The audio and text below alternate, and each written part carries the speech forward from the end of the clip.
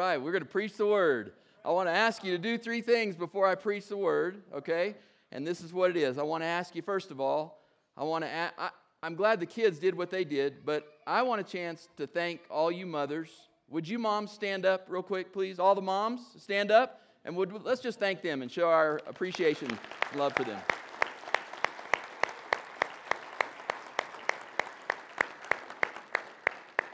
Thank you, ladies. That's mostly me clapping for my mom and for Amy, but also for the rest of you a little bit too, all right? I also want to invite you to join me in, not going to say a prayer right now, but just in praying continually for John and Dixie Sigler. John Sigler is in the hospital right now, room 205, and Dixie's glad to have any of you that know them to come by and visit. He's on morphine, so he's probably kind of, and with hospice, so he's near the end of his life, relatively.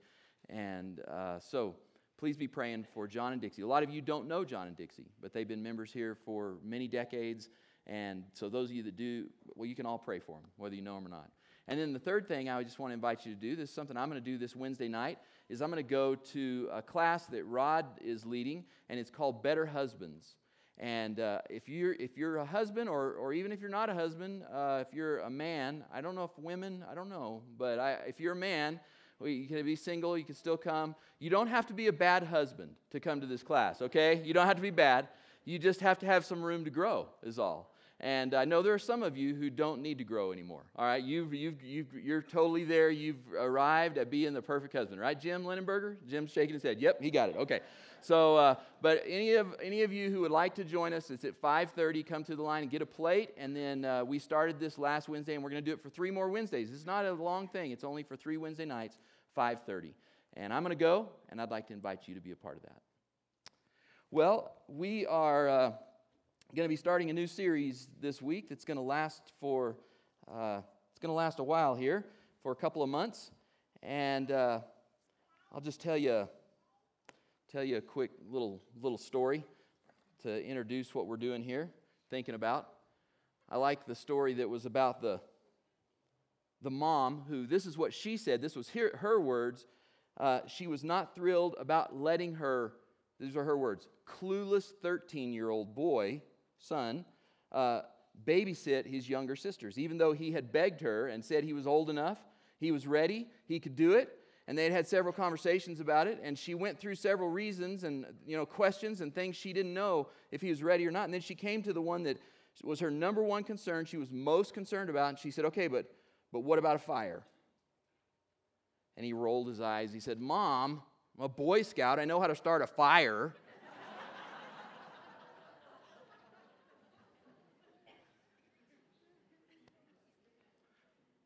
We're all getting ready, aren't we? We're getting ready for something. We're getting ready for the next part of life or the next thing we're going to face. And sometimes we're not ready yet. We're not ready, but we're getting ready. And God wants us to be ready.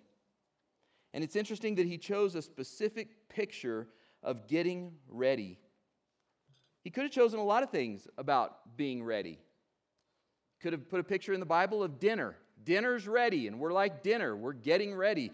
Because everybody knows that, hey, dinner's ready. Or he could have been like your poodle at the groomer is ready. I don't know if they had poodles back then, but I'm sure they, comb their animals or goats or whatever. They could have been your home loan is ready, right? I mean, they loan money, and so it could have been something about your home loan or your tax return is ready. They had tax collectors, and I assume they had some people that helped with that. It could have been your chariot wheel is ready. We've been working on it for 3 weeks, and now it's ready. And those are all experiences that most of us have had, waiting for something, and now it's ready. But He didn't use those experiences. Instead, to help us think about getting ready, this is the picture that He gave us.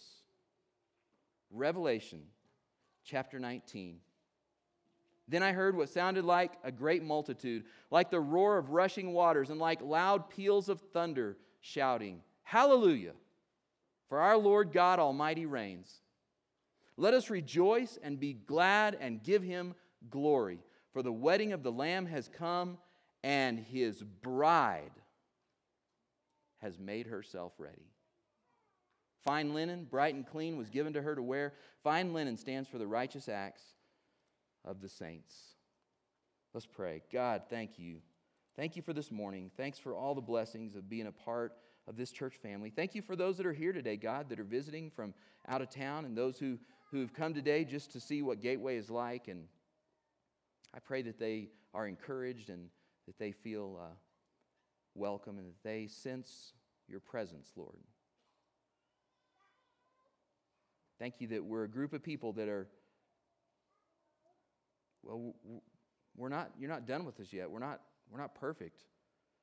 Quite honestly, Lord, most of us are still a mess. Thanks that you're getting us ready. And God, we just want to have open hearts. That's what I ask for today for myself. Give me an open heart, God, as we read the Scriptures. I always, my whole life, God, want to be a person who, when I read the Bible, that I allow my heart to be changed, that I'm willing to change when I read the Bible. Please, God, help that never to end in my life. And we pray today that you would, by the power of your Spirit and Him teaching us, we pray today, God, that you would help us. Help us to be changed. Help us to be more ready today when we leave than when we arrived. May the words of my mouth and the meditation of our hearts be acceptable in your sight. We pray this in the name of Jesus Christ. And everyone said, Amen. Amen. Well, let me ask you this question. It's probably kind of a silly question, but how many of you have ever been to a wedding? Raise your hand if you've been to a wedding. Okay. It's just almost universal, right? It's almost a universal deal to go to a wedding. It's a job hazard for me. All right, weddings are. It's a job hazard. You understand what I'm saying? I mean, I haven't actually counted it up, but it wouldn't surprise me if I did count it up, if I've been to over 100 weddings in my life. And some of you have too. You're going, no big deal, you know. But I'm a guy, okay? That's a lot of weddings to go to. That's a lot. And this week, I performed 3 weddings this week. Now, the next time, if I have in my schedule and you hear me say I'm going to be performing 3 weddings this week, just get a board and hit me in the head, okay? And when I wake up, I'll cancel 1 or 2 of them because that's way too many weddings. That's just too many weddings in 1 week. But here's the deal. When we attend weddings, almost all of them have some kind of glitch, right? You can even think of some right now. You probably could even laugh a little bit as you think of, oh, I remember that one, and oh, that guy, and oh, that, you know, the bridesmaid fainted on the front row, or what, you know, just all kind of stuff you can think of. The cake fell, and this didn't show up, and something tore, and I mean, there's, you know, technology problems nowadays, you know, whatever it is, there's some kinds of problem or relational stress that happens, all kinds of problems that happen at weddings. But I will tell you this is a universal truth, at least in my life so far. Every wedding I've attended, the bride has made herself ready. And I want to tell you, I've seen a lot of different brides. Short, tall, skinny, fat, normal size, blue-eyed, brown-eyed, gray hair, no hair. Well, not no hair. I haven't seen that one yet, but brunette, blonde, redhead, you know, all different shapes and sizes. And I want to tell you this, no matter what that woman looks like to society, and normally if they would say, oh, she's really beautiful, or oh, she's not quite so beautiful, I want to tell you that day, she was beautiful. And she was beautiful on the outside, but it wasn't just the outside. It was like something from the inside was coming out. This glow was coming out. Beautiful on the inside and the outside. She had made herself ready. And the theme of this new series that we're going to be doing for a couple of months is called, it's about the bride of Christ, and it's called Good and Beautiful. Good and Beautiful. And some of you guys may not be that excited about that. I mean, you think, we're going to talk about brides for 2 months, you know? How can you do that? Well, hold on, because later this summer we're going to have a series about boxing, okay? So you guys can get ready for that. We're going to do a series about boxing. But here's the deal. For the next couple of months, we're going to talk about the bride, and I purposely have named this Good and Beautiful because I think that the church has fallen on some tough times in our culture and also, quite honestly, among Christians. I know so many Christians, and so do you, and these are Christians that love the Lord. They let the Holy Spirit guide their life. They read the Bible. Some of them are much better Christians than I am, if you're trying to gauge who's a better and not as good a Christian. And they say, I don't want to have anything to do with the church. I don't want to have anything to do with the church. Now, if you pressed them on it, they'd probably say, well, I know I'm a part of the church, but I don't want to have anything to do with organized religion, is what they're saying. And some of them have some fairly decent complaints and reasons why they don't want to do that. I can understand where they're coming from. But I hope that we can grow, all of us here, we can grow in seeing that the bride of Christ is good and she is beautiful. And maybe God will change us even to be more good. That's how he said it in Oklahoma. Better. Maybe he'll help us to even be better and even more beautiful. And maybe the people around us will begin to see some changes as well. Pretty much every Christian I know would say, yeah, I know we're the bride of Christ. I know that. Jesus is the groom and we're the bride. And somehow that means we're supposed to be different than the other people around us in the world. But I've often found that those ideas about us being different are some really small ideas. They're really, maybe I might even call them, they're light or they're shallow. They're not very weighty. They don't get really at the heart of what Jesus came for. These ways that we say we try to be different. These are some that I've seen and you've seen and we've heard and maybe some of us have participated in and maybe even some of us still feel this way today perhaps. I'm a Christian. I'm the bride of Christ. And so that means I don't drink, I don't chew, and I don't date girls who do. You guys have heard that before? All right? It kind of boils it down to morality. There's just a few things I don't do. I'm a Christian. I'm the bride of Christ. And so this is where I grew up, at the church I grew up in. So there are certain holidays, even though all of our neighbors celebrate those holidays, we don't celebrate those holidays because we're different. We're unique. We're not like the rest of our neighbors of the world. We're the bride of Christ. Or I'm a Christian and I'm the bride of Christ, and so I don't live my life like everybody else out there. And we've got a verse for that. 2 Corinthians chapter 6 tells us, come out from them, be separate.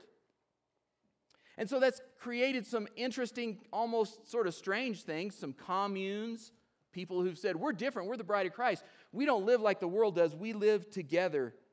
Or maybe it's keeping rules about avoiding technology or wearing unique clothes and hairstyles that are not modern. Or just simply living in a Christian bubble, spending all my time with Christians only and nobody else. You guys remember that back in the 70s, I think a book came out, Keeping All the Salt in the Salt Shaker. You guys remember that? So it's like taking all the Christians, and you don't remember that, David? David doesn't remember that because he wasn't born yet. All right, thanks, David. So all the salt, Jesus said you're the salt of the earth, and you keep it all in the salt shaker, and you don't let it get out and flavor the world. You keep it all here together. We just stay with Christians all the time. We're in this little bubble. And I would never attend anything that my non-Christian friends invite me to because that's just not good. That's I don't know. I want to be separate. I'm called out. And I'm a Christian. I'm the bride of Christ. Now, don't misunderstand me. Personal convictions about all these things I've said, I believe they're fine. There's nothing wrong with that. And if you have some of those personal convictions, I'm not making fun of you at all. But I am trying to make a point, and that is, it is not good when we try to reduce Christianity down to a simple list of rules or just to morality. As if Jesus came to this earth to make all of us good little boys and girls, and that was his whole purpose. If that was his goal, he could have just changed into a sweater and put on some tennis shoes and sang a song to us, "Won't you be my neighbor?" He could have done that, and we could have become good little boys and girls. In fact, God used another man, not Mr. Rogers, but he used Moses to bring us the top 10 do-nots. And part of the reason he brought us the 10 commandments was for the very purpose of showing us it does not work. You can't keep them. You can't. And so Jesus, because of that, he left heaven and he lived with us on this earth and he died on a cross and he conquered death and he was resurrected so that we might be not good little boys and girls, so we might be new creations. so that we might live full of hope and joy and passion and purpose and live lives that are abundant, robust adventures in the lives of our families and our neighbors in ways that are compelling to them, in ways that are good and beautiful. Maybe think about it this way for just a minute. Just as an example, imagine that I was thinking, I'd like to join a service club, maybe a service organization in town. And so I want to find out what they're all about, see what defines them as a group, and find out if I'll fit in or not. And so maybe I ask somebody that I know is in a service group, and I say, tell me about it. And they say, well, we're not allowed to do these things. Let me tell you, we can't do this, and we can't do this, and we can't do this. And I've noticed that you do some of these things, and if you want to come be a part of our organization, you can't do these things. Okay. Well, thanks. That's a good start, I guess. So I go to a meeting, and I go and we get to the meeting, and we go over all the rules, and that's what we do at the meeting. And we talk about all the things we cannot do, and we all wear funny little hats, with a little thing on it, right? And I sit there and I think, I don't know. And I'm not saying that all service organizations are like that. I'm really exaggerating and kind of trying to make a point, and you can connect the dots with the church. Or maybe another example would be, I'm thinking about joining a softball team. I played baseball in high school, and I love the game, and I haven't played in a long time, and I miss it, and I'd love to get together with some other people who love the game, and I'd like to be a part of them. And so one of the players invites me, and he says, yeah, come on, show up for practice. And so I do. And I get there, and everyone has on the exact same kind of baseball pants, and they have on the exact same kind of jersey, and they all are wearing the same cleats, and they have the same brand glove. And I show up in kind of like my old T-shirt and my sweats from college, and I got my old high school baseball glove, and I'm feeling a little out of place here. And the conversation is all about another team, another softball team that looks so sloppy. And they don't even know all the rules. There's a rule on page 73, J10C-7, and they don't even know that rule. Can you believe that team? They're a horrible team. And then we sit around in a classroom, and the coach draws up plays on the chalkboard, and we talk about how important it is to avoid errors in every game situation. And then we do a big team cheer, and everybody goes home, and we don't even go out on the field. And I don't get to step on the grass. I don't get to hold a baseball. I don't get to swing a bat. I don't get to run on the bases.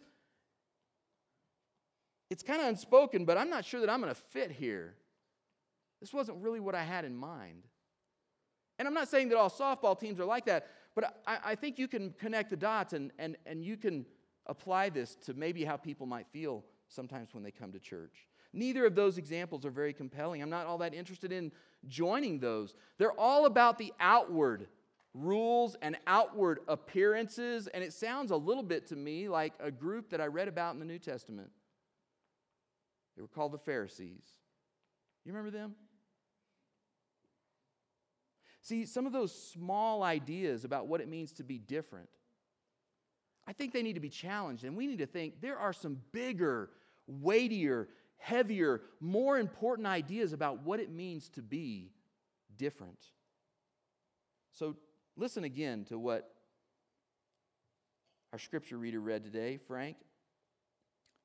You're a chosen people, a royal priesthood, a holy nation, a people belonging to God, that you may declare the praises of him who called you out of darkness into his wonderful light. Once you were not a people, but now you are the people of God. Once you had not received mercy, but now you have received mercy. Dear friends, I urge you as aliens and strangers in the world to abstain from sinful desires which war against your soul. Live such good lives among the pagans that though they accuse you of doing wrong, they may see your good deeds and glorify God on the day that he visits us. Now, you can see in that scripture I just read that morality is important. And I'm not trying to say morality is not important. If you heard that, you heard me wrong.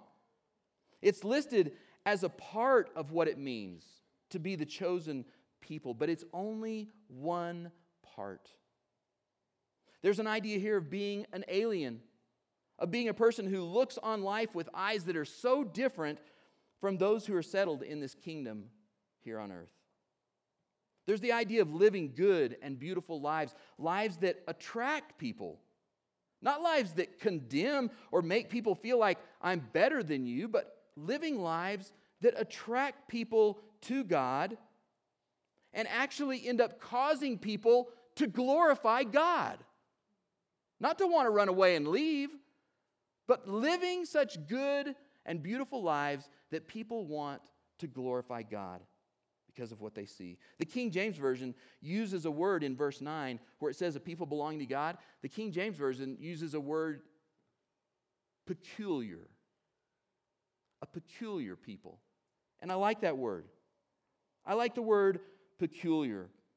Because my experience is that peculiar people, although they're different from me, their effect on me is not to repel me or make me want to get away from them. They actually kind of interest me. They cause me to stop and think and wonder about my own life. So what if those people at that service organization that I went to visit, what if instead of telling me all about the rules the moment I get there, what if they just intrigued me? If I saw something in their interactions that was authentic, if I sensed that they had some purpose in their relationship, in their life that I'm missing, now I might want to be a part of that kind of group. And I don't want you to misunderstand this either. The church is not the same as a service club or a softball team. Don't get me wrong. I'm just trying to connect a few dots for us to think today. Because we don't just decide to join the church like it's one among many options of things that could give us meaning in our life. We don't just do that. What happens is the church is God's creation, and the Spirit draws us to Him, and Jesus is the door into the church, and God adds us to His church. But the people in the church have an effect, don't they?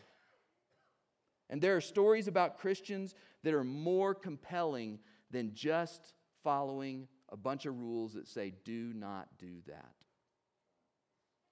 There are people who are peculiar people. Some of them are in the Bible. This is an old picture of Stephen. You remember him from Acts chapter 7? The people got so angry, they threw rocks at him and killed him. And as they killed him, he prayed, Lord, do not hold this sin against them. How peculiar that he would do that. How good and beautiful. This is a piece of art that shows Paul and Silas in Acts chapter 16 when they've been put in prison. And the reason they're put in prison is because they've been telling the good news about Jesus, and they get put in prison for that. I think I would be pretty upset, pretty angry, pretty disappointed, pretty pouty, maybe just, man, come on, God, this isn't fair. And they're singing praises to God. How peculiar that they would do that. There's many stories in the Bible of people giving away their material goods, of people helping others that could never help them in return, of people spending their whole life, giving all of their years and all of their energy to spread the good news about Jesus. How peculiar that people would do that. How good and beautiful. And it's not only in the Bible. The stories continue on to today. For many, many centuries, martyrs who were burned at the stake would sing songs of praise, would bless the people who were lighting the fires, would pray for the forgiveness of the crowd. How peculiar. In the 12th century, a man named Francis, who lived in a place called Assisi, which is an unfortunate name for a town, he was very, very wealthy family. His dad and mom had tons of money. He was a privileged person. And because of his love for Christ, he put all that aside and literally walked out of his house naked with nothing from his parents. And that's why you see in this, they're covering him up, like put some clothes on, Francis. And then he went out. That sounds like something out of like a Jim Carrey movie or something. Put some clothes on, Francis. That wasn't in my notes either. So he walks out in the streets. He walks into the streets and he begins to pray for lepers. Sit down beside them, hug them, kiss them. How peculiar. How good and beautiful. A lady named Catherine, who lived in a place called Genoa in the 15th century, also her and her husband, very wealthy, living a life that was bringing them no satisfaction, completely empty, with a bunch of other people that were empty too. And they sold their big, huge mansion, and they moved into a simple cottage that wasn't small, but a simple cottage that had rooms, extra rooms in it, and they spent the rest of their life caring for sick people in the name of Jesus Christ. How peculiar. In the 18th century, the Quakers had a meeting, and they decided that slavery, and they're in advance, they're ahead of some of the rest of the people in America. This would have been before the country did this. The Quakers decided slavery is wrong. And so not only did they decide that and declare it, but all of them sold their slaves and paid them the money for the years that they had had them as slaves as back pay. And people told them, don't do this. You're stupid. You're going to go broke. You're going to be destitute. But you know what? They did it anyways. And they weren't destitute. They were taken care of. They were provided for. How peculiar. A young woman who was a teacher named Agnes, a very good teacher, one of the best, left her place of honor at the school she was at and walked into the streets of Calcutta to care for the people that were dying in the streets. And most of you know her as Mother Teresa. How peculiar. This funny-looking guy on the right, his name is Shane Claiborne. Some of you have read his books. He's a famous author and speaker, and he's sold millions of books and spoken all over the world and has enough money to do anything he wants, and yet he lives a life that is similar to the lives of the ones we've talked about with the homeless people on the streets of Philadelphia. How peculiar. This man, Jorge Bergoglio, I don't know if I said his name right or not. He was a cardinal in the Catholic Church. And I didn't know this, but cardinals have special perks. They get a palace with servants and chefs that will cook for them. And he gave all that up in Buenos Aires, where he served. And he lived in a one-room apartment, and he cooked his own food, and he rode the public transportation of buses in order to be close to the people he served. And just a few months ago, he was elected Pope of the Catholic Church. And as Pope, he has refused to live in the papal palace. I don't know where he's living, but he doesn't live there. He, on a day, and I don't know what day it is either, but a day recently when the Pope traditionally washes all the cardinals' feet. The cardinals are the highest ranking people in the Catholic Church. And so the Pope washes the feet of the cardinals. On a day recently, some of you read about this or saw it, he refused to wash the cardinals' feet, but instead he went to a juvenile detention center where he washed the feet of teen girls and boys and kissed their feet. How peculiar that he would live that way. This man, James Bryan Smith, who wrote this book that you see here, and it's one of the books that I'm going to be gathering up some of the things we'll be talking about in this series, and I encourage you to read it. We talked about maybe getting some of them, but they're kind of expensive. They're about $20, so we decided not to order them. You can get them yourself on Amazon, okay?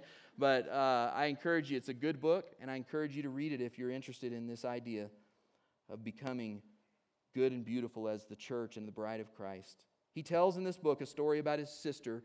The church that she attends decided to have a funeral for a homosexual. The picketers lined up outside of their church with signs, and you know what the signs said. You've seen these people before. They're people who call themselves Christians, and it's not my place to judge them. That's between them and God. But they lined up with signs to picket the funeral. They shouted horrible, mean, awful things to the family as they went inside. And James Bryan Smith's sister was there at the church that day, and she tells about it was a rainy, cold day, and these people did something very peculiar for those picketers. They decided to respond to them. They made them hot coffee and hot cocoa, and they took it out to them and they served them in the name of Jesus Christ. How peculiar that they would respond that way. How good and beautiful. And it's not just people out there, and it's not just big, huge stories of selling everything and walking somewhere naked. Okay, I'm not trying to get you guys to all do that today. Hope we don't have a bunch of, in the newspaper, Gateway people sell their homes and walk through town naked. That'd be bad, all right? That's not the point, all right? It's not just only those people. It's also people right here that are sitting here today. Wyatt and Jerry Sparks. I couldn't find a picture of Jerry. And this is a horrible picture of you, Wyatt. It's the only one I could find. Wyatt and Jerry had a great time in their life when they've raised their kids. And, he's never told me exactly this, but I assume they're not, they probably have a little extra cash because they don't have 5 kids. And they could do a few things, and he enjoys outdoor things. He likes to hike and camp and cycle and hunt, and he likes to be with his grandkids. He could spend all of his energy, all his time doing that. And who would blame him? Who would blame him for doing that? And yet you all know what I'm going to say. Wyatt Sparks, at least once a month, usually twice a month, gives his time, his energy, his resources, his car, and Jerry lets him. Her picture should be up here too. And he goes across the border to Juarez. And every time, we all know, I pray for him every time he goes because he risks his life every time he goes across the border. And he goes there to be a missionary for Christ. How peculiar that Wyatt would live that kind of life. How good and beautiful. Alan and Kim McGee. Alan is a very successful, retired businessman. And he's never told me anything about his finances, but I'm making an assumption, and I asked him for permission to say this, and he said it was fine. I'm making an assumption that if he and Kim wanted to, they could go to Alto each day, and they could hang out with other very successful retired business people who are out there at Alto, and they could spend their days out there every day. That's what they could do. And who would blame them? There wouldn't be anything wrong with doing that. And yet Kim and Alan, at the very least, they do much more than this, but at the very least, they give one full day a week to work in Christian services over here. To spend, not just to pick stuff up and move it around, but to spend their time and give their heart to people who've not even had a job in their life.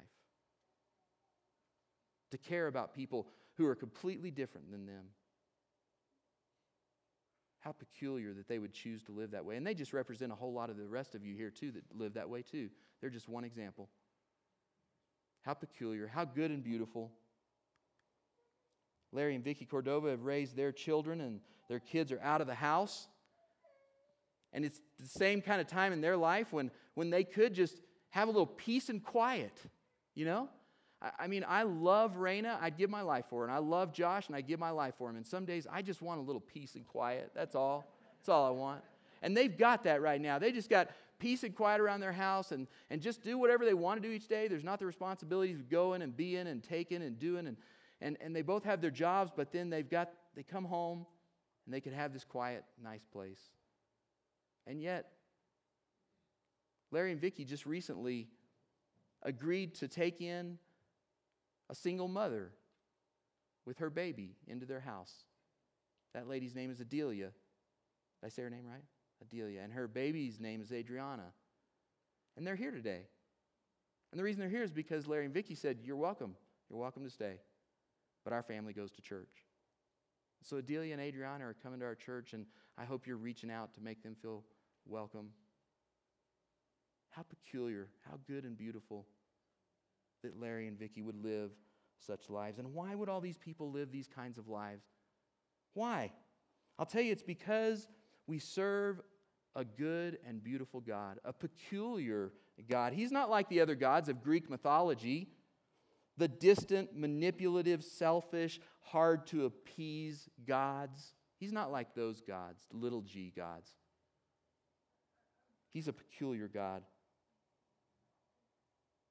He serves. He sacrifices. He loves. He is good and beautiful.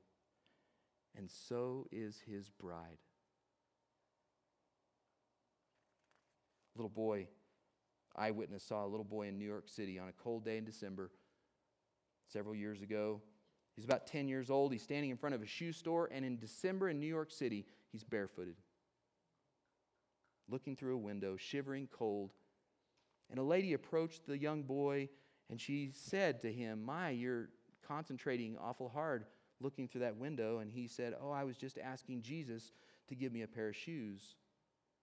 And a lot of people might have said, "Oh, how sweet," or "Oh, how sad," or "Oh, isn't that neat how naive that little boy is, trusting." But she didn't do any of that. That woman just simply grabbed his hand and went into the store. She asked the clerk to get half a dozen wool socks. And then she asked if he had a bucket of water and a towel, and he did. And she took the little boy back to the back part of the store, and she removed the gloves that she had to keep her hands warm, and she knelt down and she washed that little boy's feet. She dried him with the towel. The clerk came back with the socks, and she put the socks on his feet. She wrapped up the other socks that were there, and she put them in a bag. She bought him a pair of shoes, and she gave him a hug. And she said, "No doubt you'll be more comfortable now." And as she turned to go, the little boy grabbed a hold of her hand, and with tears beginning to well up in his eyes, he said, "Are you Jesus' wife?" And the correct answer is yes. Yes. And so are you. And what's the result of that? Does it really matter? Or is it just a nice sermon? Well, let's let the Bible answer the question. Here's the last scripture, and then we're done. You're the good and beautiful bride, and what difference does that make? Revelation 22, the Spirit and the bride say, "Come." And let him who hears say, "Come." Whoever is thirsty, let him come. And whoever wishes, let him take the free gift of the water of life. The Holy Spirit says to you today, especially if you've never accepted the gift of eternal life, He says, "Come." It's a free gift. And I want to tell you this, His bride, right here, we say, "Come." Come to Christ. Come to Christ. Let's stand. Let's sing.